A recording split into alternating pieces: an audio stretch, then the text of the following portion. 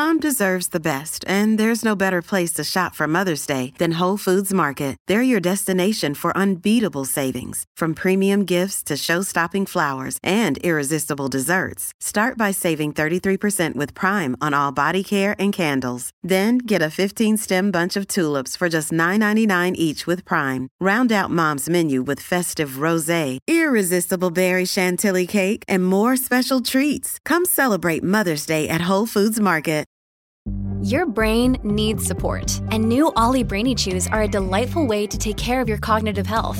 Made with scientifically backed ingredients like Thai ginger, L-theanine, and caffeine, Brainy Chews support healthy brain function and help you find your focus, stay chill, or get energized. Be kind to your mind and get these nootropic chews at ollie.com. That's OLLY.com. These statements have not been evaluated by the Food and Drug Administration. This product is not intended to diagnose, treat, cure, or prevent any disease. Many of us have those stubborn pounds that seem impossible to lose, no matter how good we eat or how hard we work out. My solution is PlushCare. PlushCare is a leading telehealth provider with doctors who are there for you day and night to partner with you in your weight loss journey. They can prescribe FDA-approved weight loss medications like Wegovy and Zepbound for those who qualify. Plus, they accept most insurance plans. To get started, visit plushcare.com/weightloss. That's plushcare.com/weightloss. Welcome to the New Books Network.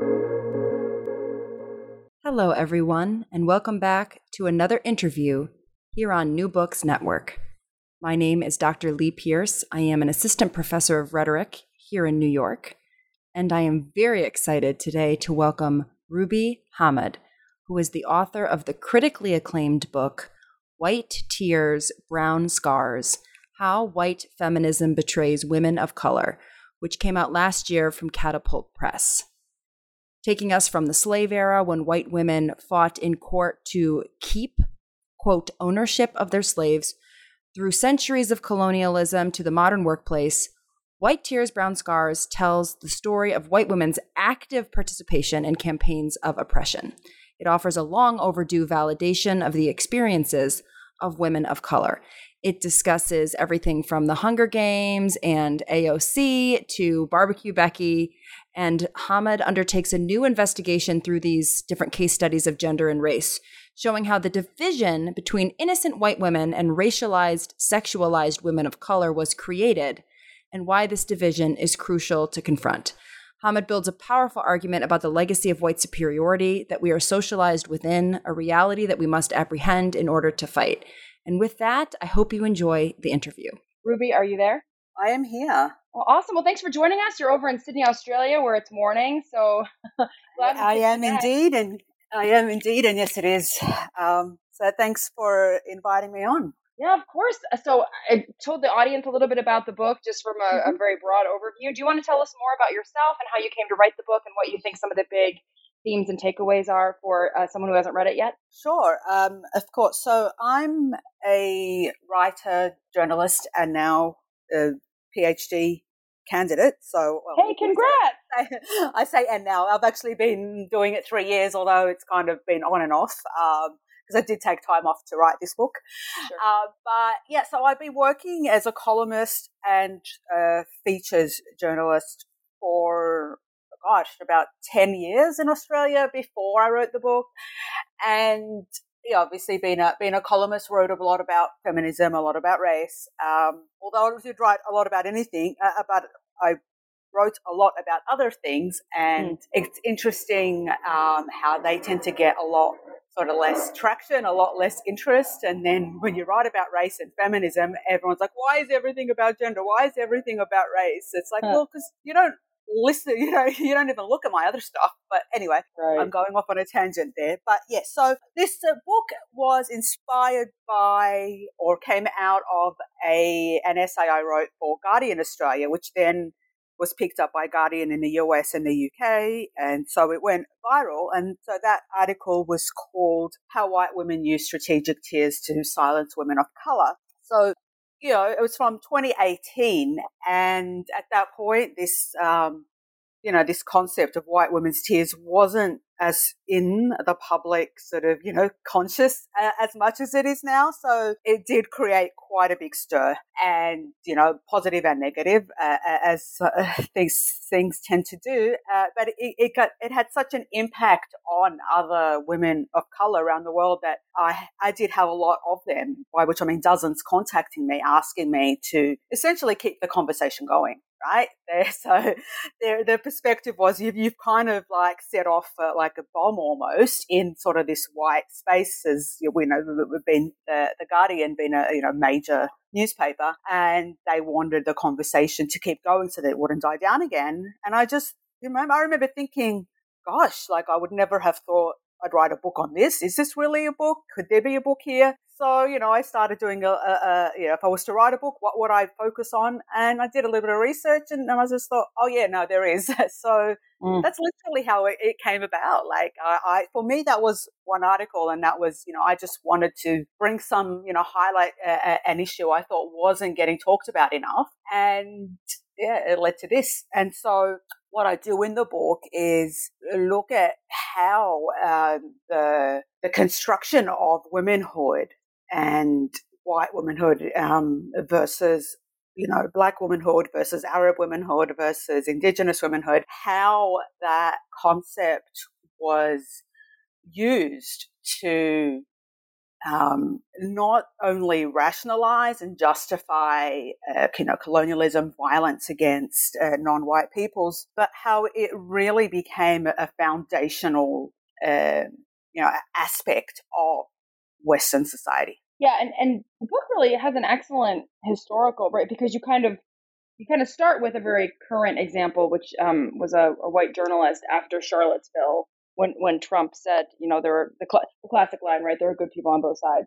And then you move into, Jezebels and exotic Orientals and Pocahontas and all of these colonial tropes of Black and brown femininity that have set up white fragility and white tears to be so persuasive as a public tactic. So it's interesting to draw those lines of connection, because you do see how long this has been going on, right? It's not a social media phenomenon; it's historical through and through.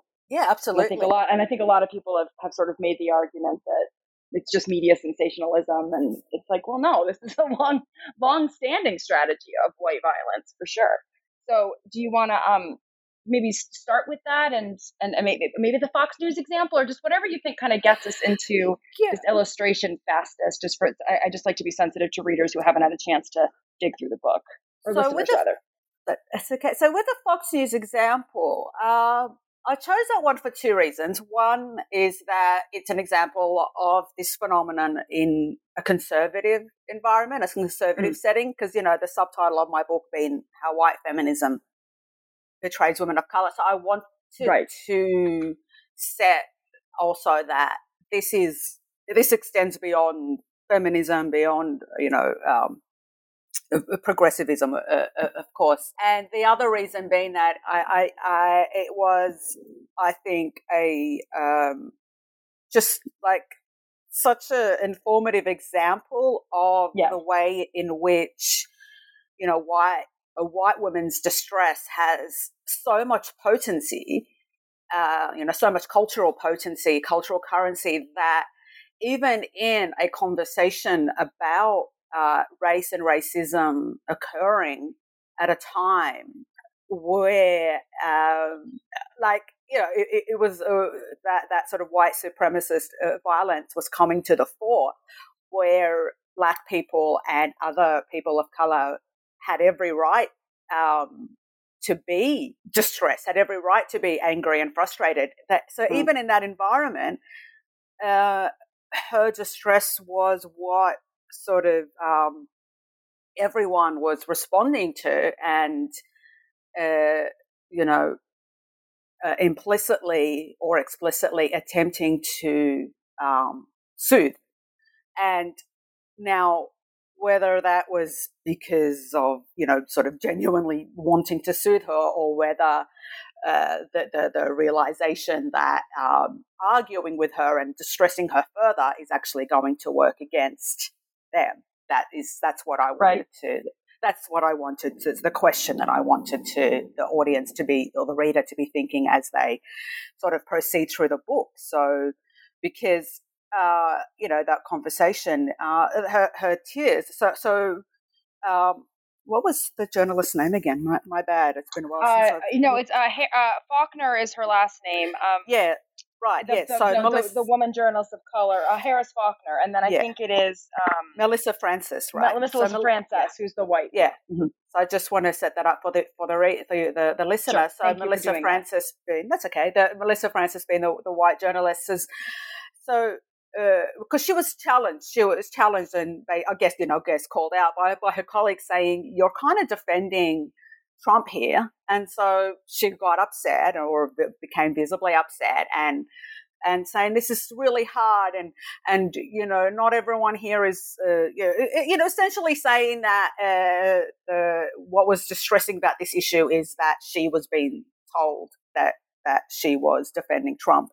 So the whole conversation became about her distress, and it was no longer about what Trump said. It was no longer about the protest that was going on, about the violence that had occurred in North Carolina. So it just kind of shut everything down, and it was just like, wow. So that's why I chose that particular piece. Was a very sort of a public example, but one that had been, it's discussed at the time, but by the time I wrote the book, it had been a few years. So I sort of wanted to recollect it. Well, and it's illustrative too, because the co-host, one of Harris's co-hosts, one of Melissa Francis's co-hosts, Harris Faulkner, is a Black woman. And so, of course, now she's in this position of having to not only not express her own emotions, but also not necessarily comfort, but certainly not do any more damage. And you actually write, what should be remarkable about this clip is that it is the Black woman who remains stoic and almost expressionless, while the white woman is freely emotional and teary. And of course, right, because even she has to be backed into a corner to prioritize the comfort of this white woman, because it's so conditioned that that's how we react. Absolutely. Yeah, it was really helpful. I mean, it was, I hadn't heard about the incident. So it was, I think, just a great place to enter into the argument, for sure. Yeah, thanks. Thank you. And I mean, and that is still available online. So I recommend, it's a short clip, a couple of minutes long. I do recommend, if people hop onto YouTube and look for it, because it really is, it's quite disturbing to see how calm Faulkner had to stay, knowing she had to stay calm when she's talking what is essentially a matter of life and death for Black people. Right. Yeah. Mm-hmm. Yeah, and then so then you tell this interesting story about how the book came to be. I don't know if you want to recount this before you kind of hop into this first part of the book where you talk about how colonialism rigged the game against women of color. So would you like to go there, or do you want to talk a little bit about this exchange you had with another journalist about getting the book off the ground? Yeah. So it wasn't necessarily with other journalists. It was. I had a Twitter account then, and I no longer Twitter. do. That's true. Yeah. It was women on Twitter. Because a lot of people on Twitter don't use their real names, so I don't, and it's fine. It wasn't, but it was just those days when that article came out, it's all a haze because I was getting so much thrown at me. But I do remember a lot of women of color sort of, saying, well, what are you going to do next? So first I was like, well, what do you mean? Like I've written the piece and now I'm going back to my PhD. But but I did feel, and I don't mean this in a burdensome way, I felt that it became a responsibility or an obligation on me to do it, because, okay, well, if I've written this article, it's clearly struck many nerves, and I am in a position now, if I write further on this, I probably will get the opportunity to publish a book on it that other women of color may not. I probably will, be listened to by some, and I felt that I did have a duty to do that, because it's all part of giving back, I guess. And like, what are you, why are you in this for? Why do you write for? The people that you're writing and speaking to and who, have shared this experience with you, if they're writing back to you and they're saying, please keep this going, then I felt that I should. But I was I was really worried because I was like, how, I don't want to write a book just for the sake of it. Is this all going to be padding? Is it all? So what I did is I went back to the article and I thought, right, read this article as if it's not yours and look at it and what jumps out at you, what is happening underneath that you think this is really about. And so when I read it, I read, the things that really jumped out at me is, where I said, Arab women, and then that was a standing for all non-white women. Arab women are whether we're angry or calm, whether we're shouting or pleading, we're always perceived as the aggressors.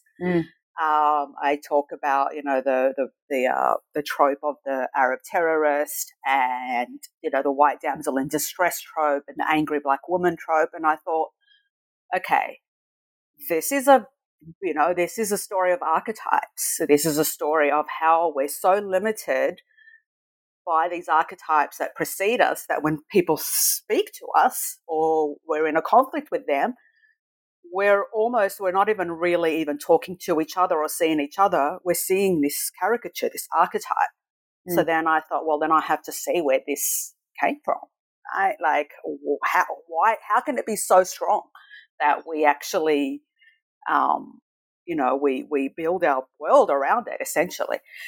So yeah, that's how that. So that when I did that, that's when I thought, okay, this definitely can be a book because it's not just talking about this dynamic, this interactions between white women and non-white women. We're looking at this history of how is it that white women come to be seen this way? How is it that brown women and black women have come to be seen the way that they do, and why is it so strong, like so potent that it leads to the situation that I talk about in the article.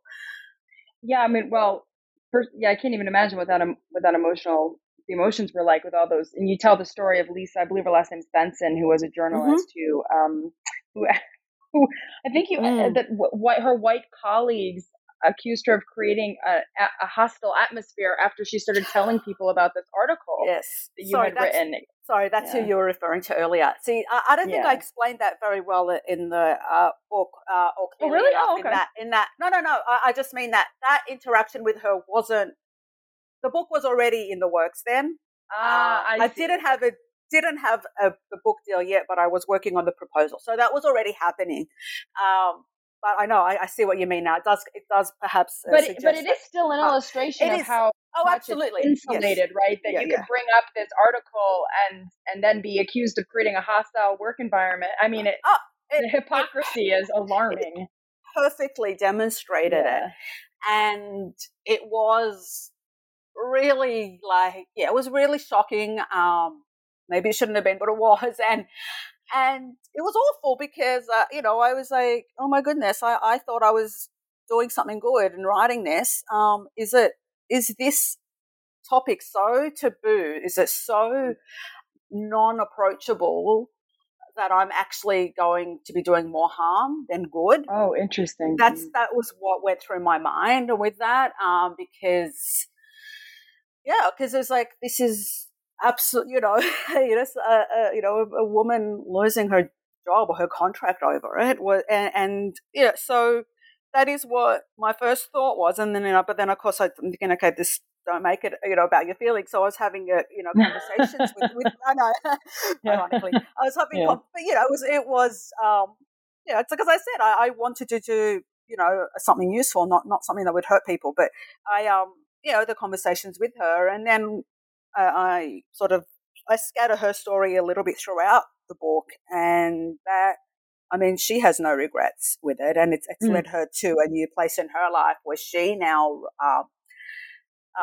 runs workshops and consultancy on sort of race in the workplace in the US. So it's given her a whole new purpose in her life, and well, I mean, and I can't speak obviously to the experience. Yeah, but I give this to students in my class, to read, and many of them will write me, the students of color, because we're at a predominantly white institution, because, the white tears are such a control mechanism because they seem benign and genuine. And you have this great line, I wish I highlighted, that just because something is genuine doesn't mean it's not also I can't remember what you say, but essentially, you do feel it is genuine, but that feeling is still culturally conditioned and historically driven, right? Yeah. It's not to say you're being disingenuous, but you can be genuine and still participate in oppression. Yeah, I know the line that you're referring to. Yeah, actually. I just didn't highlight it. I wish I had. Yeah, that's okay. But it's just, they may well be genuine, but that doesn't mean they're legitimate, I think is the word I use. Yeah, legitimate. That's right. Yeah. That's right.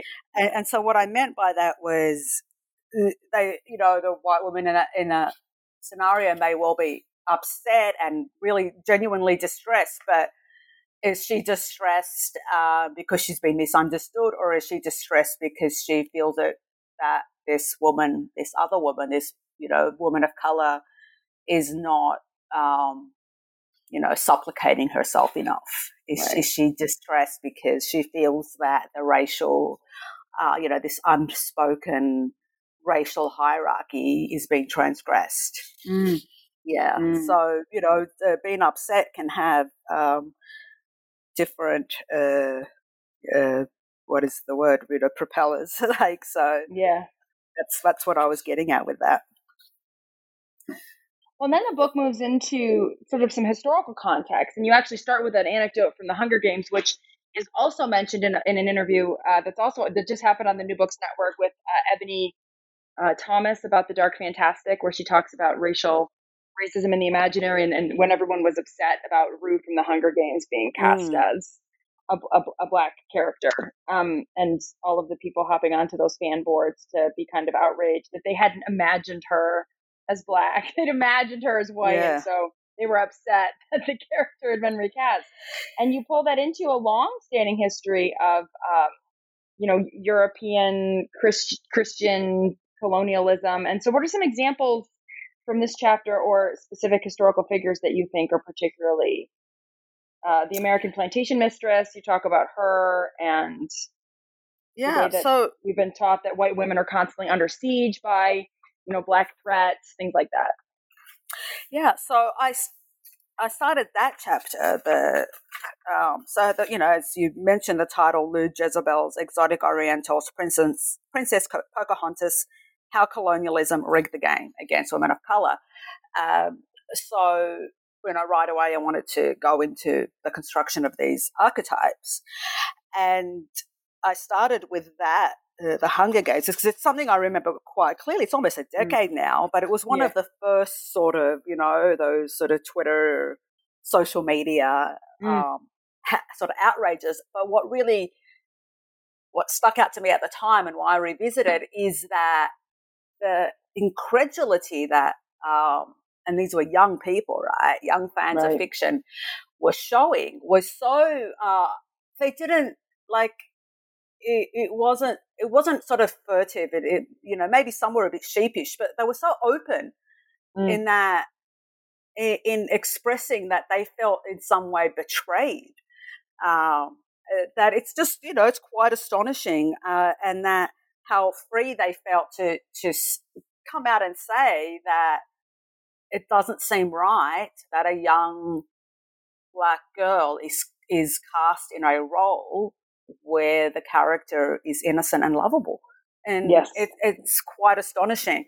So I wanted to trace that back. So to show, to lead back into the history of that construction, and to show how young it starts for women of color, and in that specific instance for black women.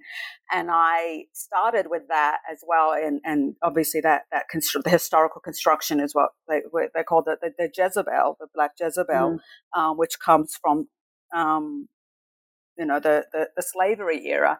And I chose that one first, and then I go into archetypes of other racialized women of different backgrounds. But I put that one in first because I it's almost like that was the prototype for all the others. Right. Yeah. All the others, like that, the East Asian China doll, the exotic, Oriental women is almost comes. Although the exotic Oriental woman did exist before the Jezebel, however, it was probably more benign then. It wasn't until colonialism, until slavery, that it was used to rationalize colonialism. Well, funnily enough. So, so essentially, the Black Jezebel was it was a construction of Black women, and let's be clear, it was enslaved Black women as being promiscuous and easy to rationalize the sexual abuse of enslaved Black women. And it's that, it's just that, it's simple and horrific at the same time. And and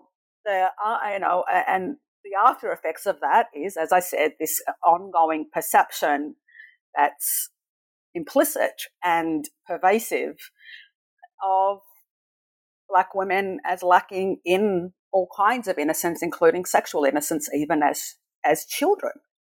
And so, I discuss studies like the George Washington study of how Black girls are pushed into adulthood really early. They're just seen as almost fully grown women. By the time they're like 8 or 10, and it's quite. It's obviously it's so what's the word? It's so pervasive, and yet has been so unspoken for so long that it just becomes sort of implicitly understood, and then it explodes every once in a while, which is how it exploded in that the Hunger Games example. And so the Black Jezebel was the foil, or rather the White Mistress was the foil for the Black Jezebel, right? So you have this construction of the virtuous, chaste, moral, fully clothed, heavily clothed White Mistress, who was the antithesis of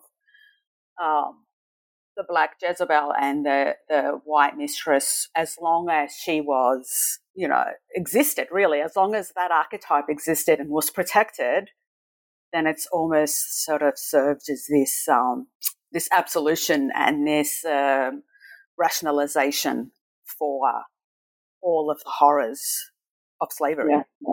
And from other, colonial experience in other countries that were colonized by the West or by Europe. Yeah, one of the things that's really interesting about this first section is you have to cut across a lot of different stereotypes that are not all exclusively one group or another, right? Because Jezebels and Orientals and Pocahontas, you're talking about indigenous women and brown women and Arab women. And so was this hard? Or did you see a lot of similarities? Did you have to oversimplify things, or did you just focus on what was in common? Because I thought you kind of pointed out the particulars and the generalities really well, but was it difficult to try to bring all of these into common point here?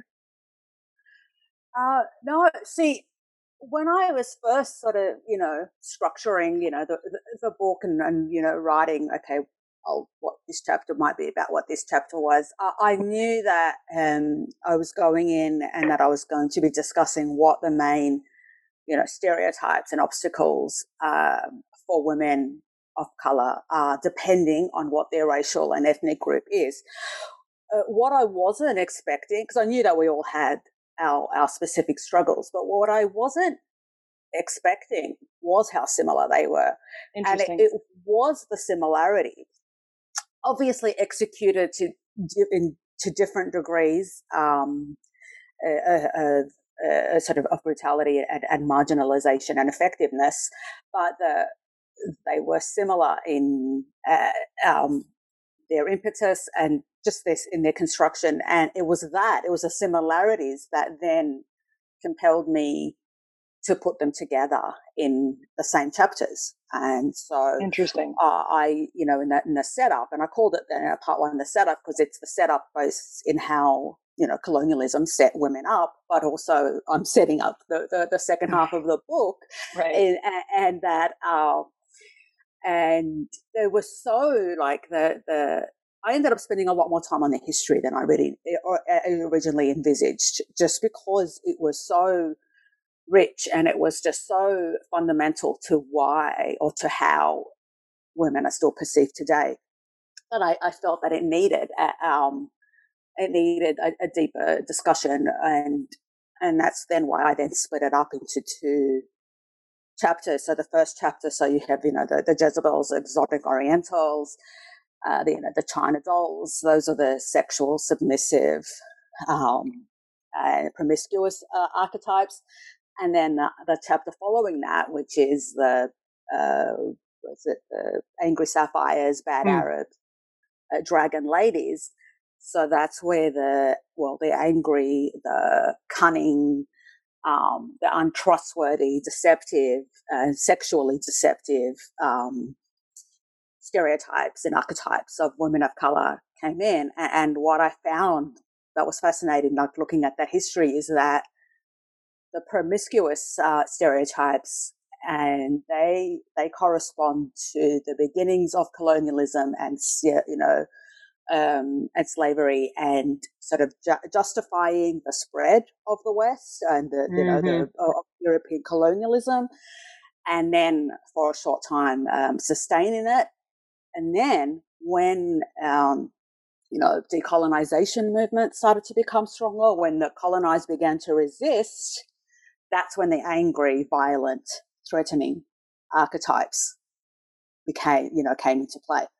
Right? And that's why I did them in their own chapters. And so these are things I wasn't expecting to find. I wasn't expecting to see those fundamental similarities, and I wasn't expecting to see how these archetypes were constructed and to correspond with these moments in history of European colonialism and of resistance movements of different groups of racialized people. It was really fascinating to me, and I actually just thought I could write a whole book. Amazing. I mean, you could write a book on just one, of those. Yeah. But obviously, I had to write it in a way that stays in keeping with the impetus of the book, which is to look at this dynamic between white women and women of color when they're in a conflict.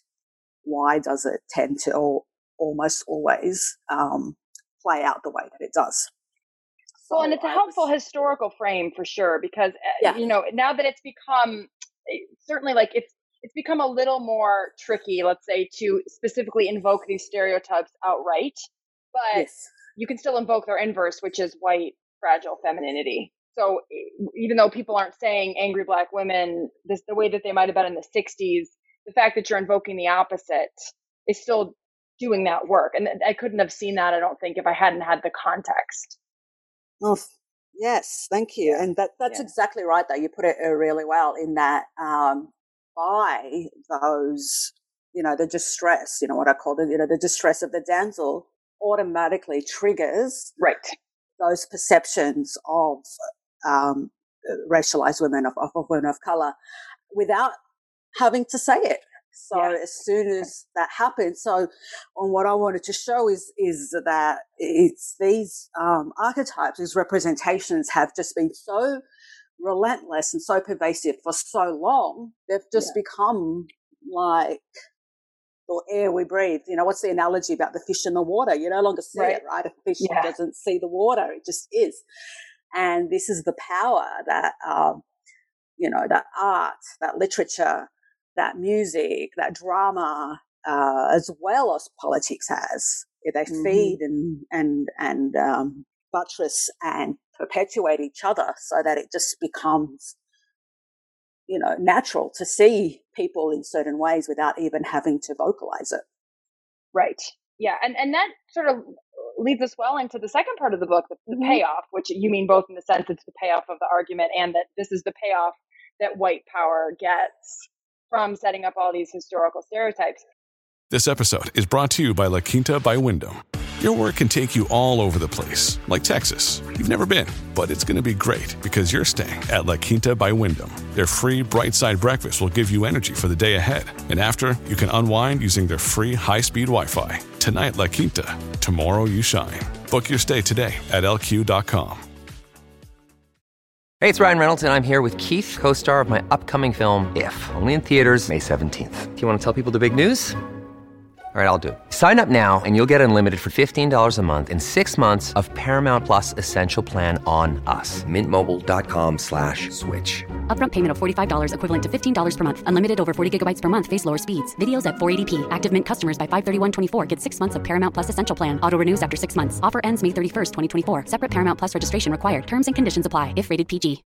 You say that there is no sisterhood of white women and racism. And I thought this was an important claim and probably one of maybe the least popular I can imagine of the book, that the fact that white women and black women share women doesn't mean that they have an equal stake in the struggle of the sisterhood, quote unquote, because you argue that white women can move out of certain boxes, right? Because they can always invoke whiteness, but black women can't invoke anything outside of being a black woman. So do you say a little bit more about this section and what you think the contribution is here?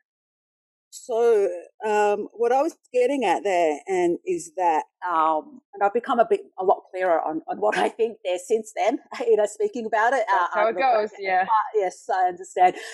So what I was getting at there is that, like Western feminism, mainstream Western feminism, white feminism looks at patriarchy and gender as like the master oppression that all women have in common. Mm-hmm. And I would argue, and I didn't say it outright then in the book, but it is leading to this, is that would be so until colonialism and the success of European colonialism, because what European colonialism did is to give, it gave white women a stake in, whiteness, in colonialism outside of their gender, and into their race. So when a woman has a means of power and accessing power that enables her to exercise that power over other women, then that is going to fracture any idea of a collective sisterhood. And you can't, to move in and out of it is how, one of the ways in which white feminism has always functioned and sustained itself, in that it will be like, yes, women, we're fighting against, male violence and patriarchy. But when any victory happens, it's going to be the white women who mostly, if not exclusively, benefits from that, because then she steps into that whiteness. To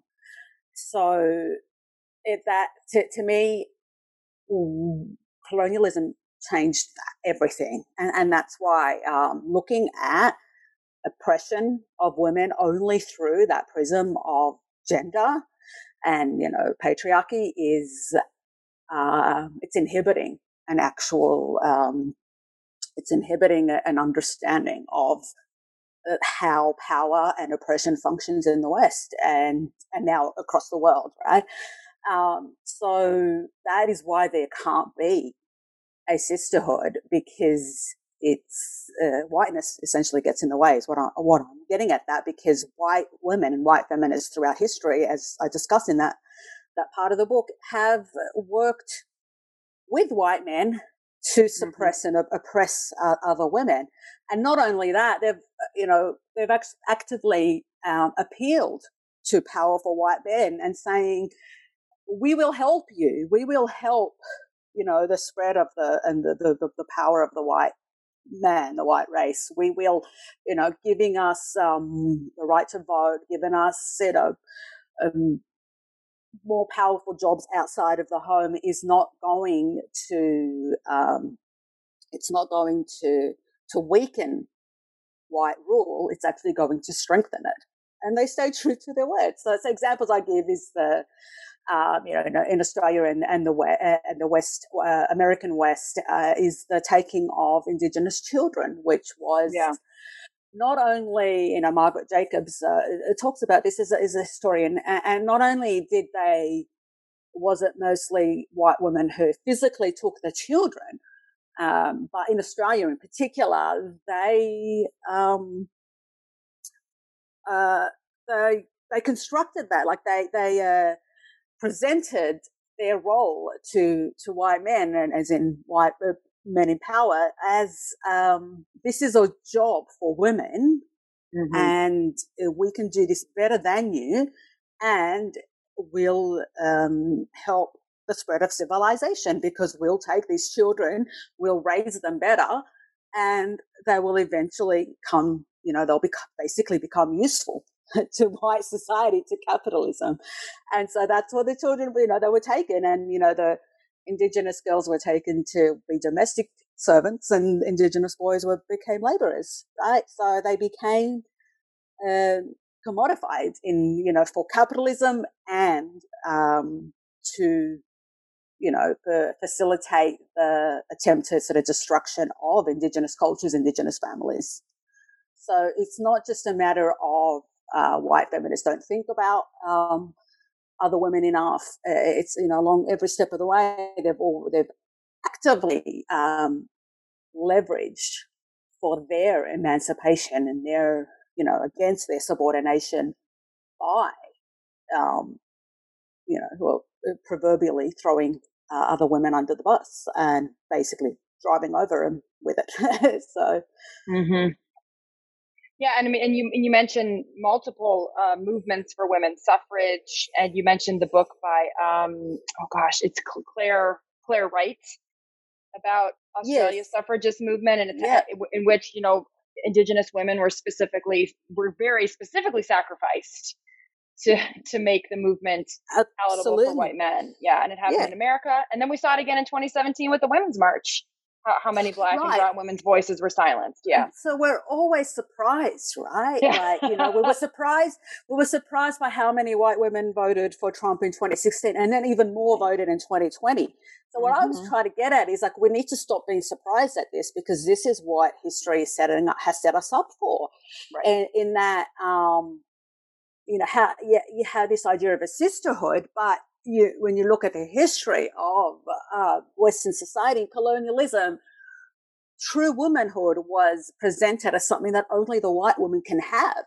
So how can we be sisters when I'm told I'm being a woman of color, told that I'm not even really a woman, right? So that, to me, has to be addressed. This chasm, this gulf that colonialism deliberately constructed between white women and all other women, until that's addressed, then it's always going to exist, even though we're attempting to, plant flowers over it. It's there, and that is what makes this idea of a true sort of global sisterhood completely it's a historical, and it's just not it's not in any way a real sort of representation of the reality. Yeah, absolutely. And this brings us into some new terms, actually. I mean, I'd heard of class washing before, but not the way. So in chapter 7, you title it The Rise of Righteous Racism. And in this chapter, you talk about class washing and the Lovejoy trap. And I would love for you to tell us a little bit more about those two, because I think they're rhetorical strategies, for lack of a better word, or media strategies or whatever, through which this stuff gets enacted. And I don't know that a lot of people would pick up on this as easily. I mean, I think it's easy now to look and say, like, oh, the dragon lady stereotype. But what you don't realize is that stereotype has been replaced now with new ways. And I think that'd be helpful for our listeners to maybe, as like frameworks for them to wonder, where do they see this and where are they doing it?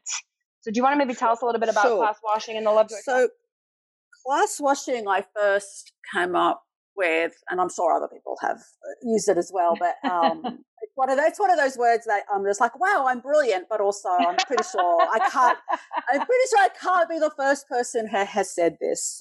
Gaslighting being another. But anyway, class washing, I first referred to it a few years ago in the context of Australian politics, and just and so I use it to refer. It's a kind of a double, not so much a double-edged sword, but it has double meanings within how it's used by white people, white society. Mm-hmm. So you have class washing as in to shut down or to minimize discussions and arguments about racism by presenting the working class as, class is the real issue. So presenting this in much the same way that, white feminism tries to present gender and feminism as sort of uniting all women. Mm-hmm. Class is presented the same way as, right. Well, this is what we all have in common, regardless of our race and other marginalizations. So this is what we should focus on. But that obviously does not take into account how class hits different people differently, depending on their racial background, depending on their gender identity, and other marginalizations as well. And then the other aspect of class washing is that it essentially blames, whether it's explicitly or implicitly, blames racism on the working class, because that's right. Where all these arguments of, well, just not educated, or we just have to talk, we just have to tell them. But then so they're presenting racism as this kind of this problem of lack of money, lack of social status, lack of education. But then once again, you look at the statistics of who voted for Trump, and so many of were college educated. So mm-hmm. you see these fall down in that. And so on the one hand, it's like excusing working class white people for any racism, but then also kind of blaming them and saying that, right. It's just because they're like, so it's this weird sort of double effect. So that, and so class washing, what that, it prevents an understanding of the way in which class is used. I think Stuart Hall referred to it as, it's the modality through which race is lived. Right. So, again, you go back to the history, and that white, working class white people were not considered to be part of white society. So whiteness wasn't just about, to be white, to be European derived was necessary. It was a necessary criteria for being part of white society, but it wasn't sufficient. Right. Working class white people were sex workers, or white women who were not sex workers but who stepped outside of their, their function as, the virtuous representation of whiteness. They would be kicked out. So mm-hmm. It's very much a construction in that way. And so class washing essentially washes all that history away, and it washes away that understanding that how class is utilized to perpetuate and to solidify racial oppressions. And the other thing I like about this is also in this chapter, it's also that this idea that racism goes away with class mobility is wrong. Exactly. Right. And one thing, and one thing we've seen from the studies is that upwardly mobile Black women, especially Black and brown women, do not experience significant reductions in preventable illness, right? Because racism is still so much the same, whether you make $100,000 a year. And I'm not certainly not slighting the fact that money, income and upward mobility matter, but the idea that they eradicate racism is very much exposed as a myth in this part of the chapter. No, absolutely. Yeah. And it'll, for sure, provides a greater buffer. Mm-hmm. But it's something that it's something that can very, very easily be ripped away and undermined. Yeah. So and in the same, by the same token, being upwardly mobile for white people isn't going to make racial attitudes doesn't make go you away. less racist. Yeah. Unless those issues are dealt with. Yeah. And then piggybacking on that, then what is the Lovejoy trap? Right. So that's I came up with that too because, well, Helen Lovejoy in The Simpsons, being her that famous meme where she's lets out this faux anguished yell and won't someone think of the children, and so the idea being there is that we use children as a God. What's the right word? Sometimes I can't think of right words on the fly, but that's okay. It's difficult. Like we use children as proxies, right, to actually promote or to present our own personal agendas, and so there's this, we enact or we perform concern for children, even when the matter that we're discussing isn't about children or isn't directly concerned with the welfare of children, and it's a bait and switch essentially. So I call it a trap because how it's used in the context of women of color, and all people of color really, but the book focuses on women of color, is that it'll shut you down by turning it back on you and saying, well, you just don't care about the children, you don't care about women. So example of being I think I start off the chapter, I talk about an incident on Australian TV. We have a big thing every year in Australia about Australia Day, which they say is the equivalent of July 4th, but it's not really, because January 26th is the date that the first fleet, the first ship of convicts from England came to this continent and began the colonization. So there's this idea of celebrating that day as supposedly this unifying celebration for all of us. And so, the protests against Australia Day, led by Indigenous activists, get bigger every year. Yeah. And so obviously there's always going to be a backlash as well. So this incident on TV with this white woman, and it wasn't an Indigenous woman, it was another a brown woman who they're sort of given the back and forth, and then the white woman Kerry-Anne Kenneally, who's a host, long-time host on Australian TV, said, well, do you care about trigger warning here, do you care about the women and children who are being raped in those remote communities, 5-year-olds being raped, etc. So she's getting at that. What she's saying is the biggest threat to Indigenous women are actually Indigenous men. Indigenous men, yeah. She's saying, right? Right.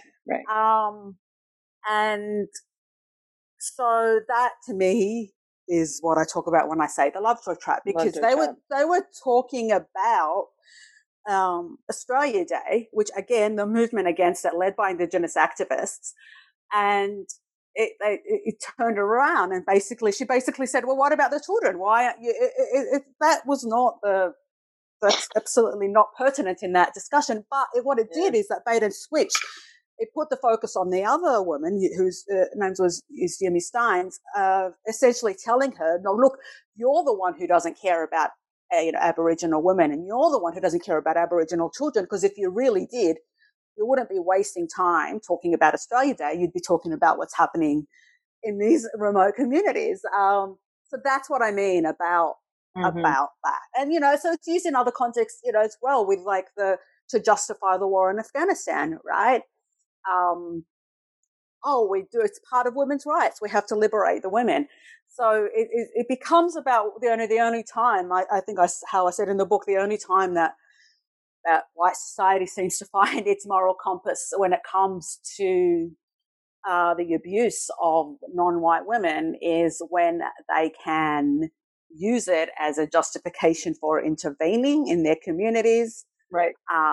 And when that abuse is said to be coming from the men, non-white men within their own racial groups. Yeah, I feel very similar about the only time that white America seems to care about Black underprivileged children is when it gives them an excuse to like take them away or mass incarcerate their parents and things like and it's that. even like it's that you know, like, so whenever in the US, like when the discussions of police brutality are on the table, yes, very similar, right? What is a counter argument, which is not even really a counter argument? You'll start to hear about, well, what about black on black crime?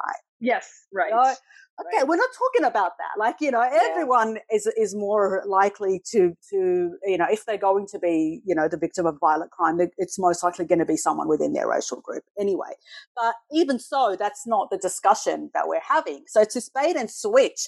And but it's a bait and switch that's not only does it divert the conversation, it does so in such a way that it makes you, as in being the person who is, you know, say talking about racism, it makes you seem like the person who's morally deficient, right? So that's what I mean about the rise of righteous racism. It's like, not only am I being really racist, I'm going to do it in such a way that actually makes me look like the good guy and you look like the bad guy.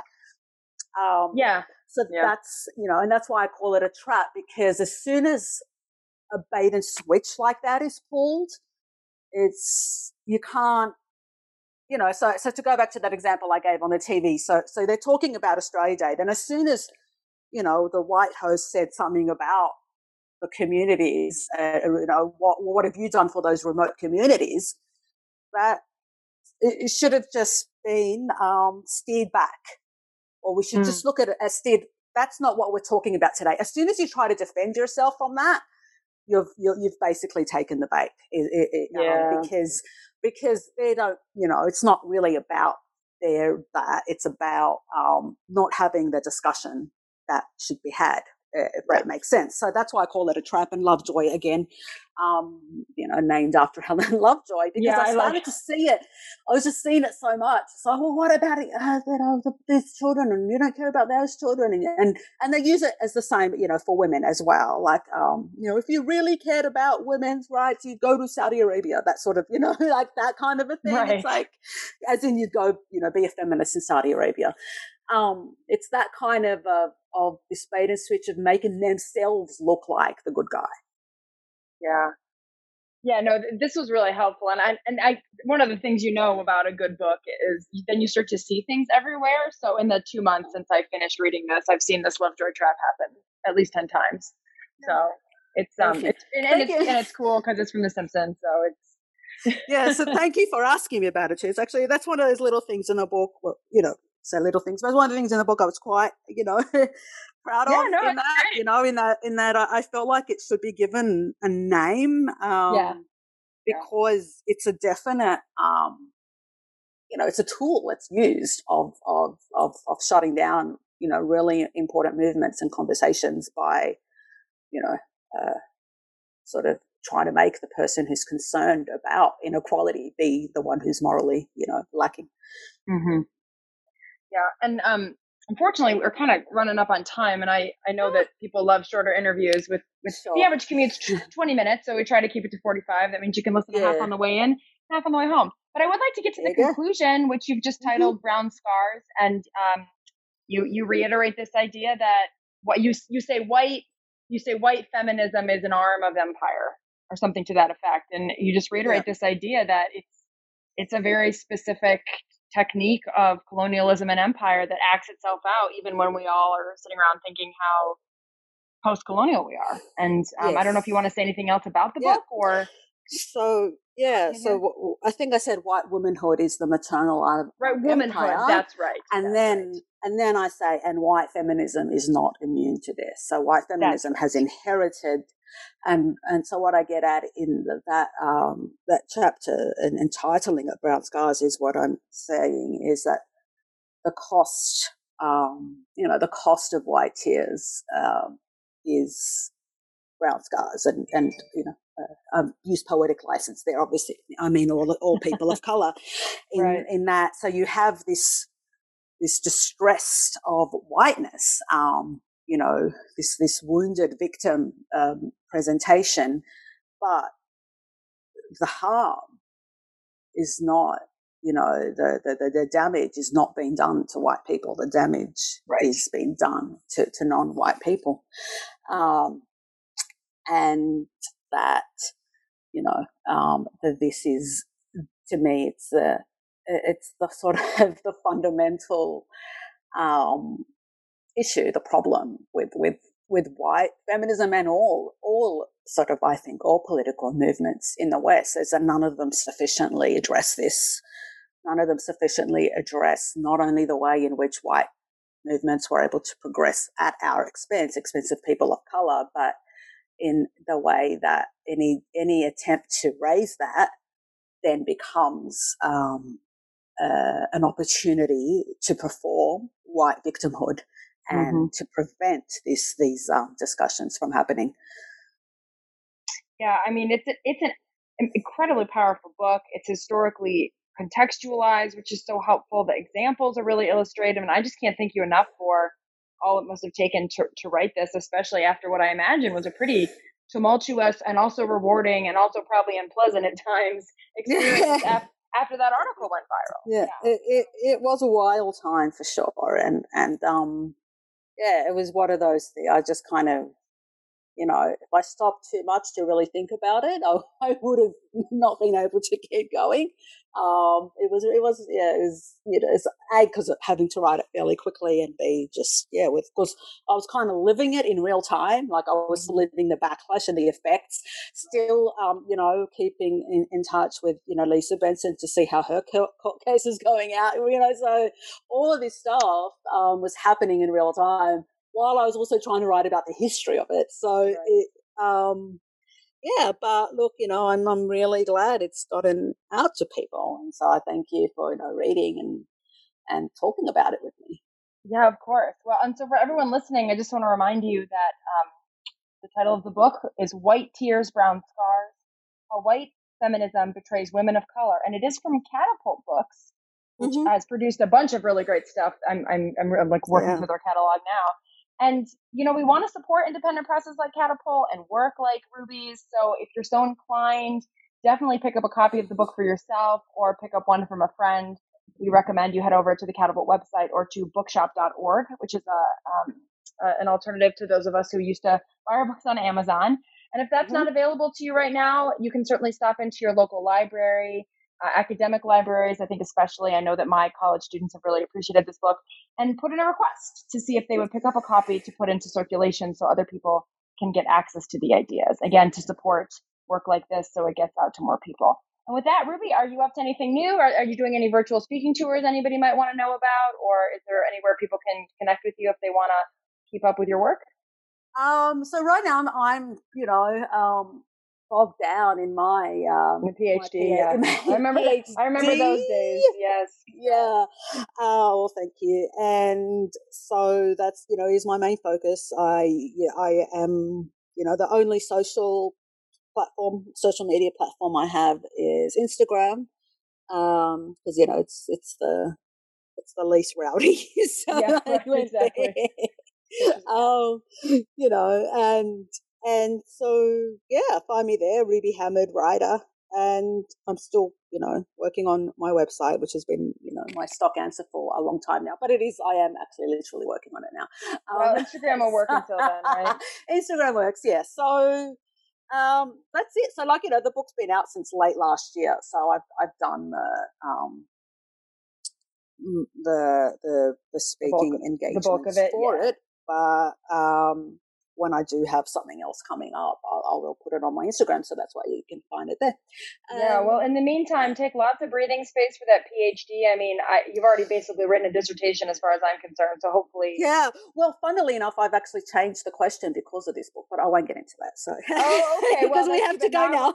Now I want to nerd out about that, but I won't abuse the audience with my esoteric PhD inquisitive. Well, we wish you the best of luck with everything. Thank you so much again for coming on the book. Yeah. And to everyone at home, please check out the book on your own, or again, have a copy requested. I mean, I can't tell you how important it is. And even if the book maybe evokes a little bit of guilty, bad feelings, remember that those might be coming from places that you don't really want to be acting from. And with that, we'll say goodbye and farewell, and everyone take care and be good to each other.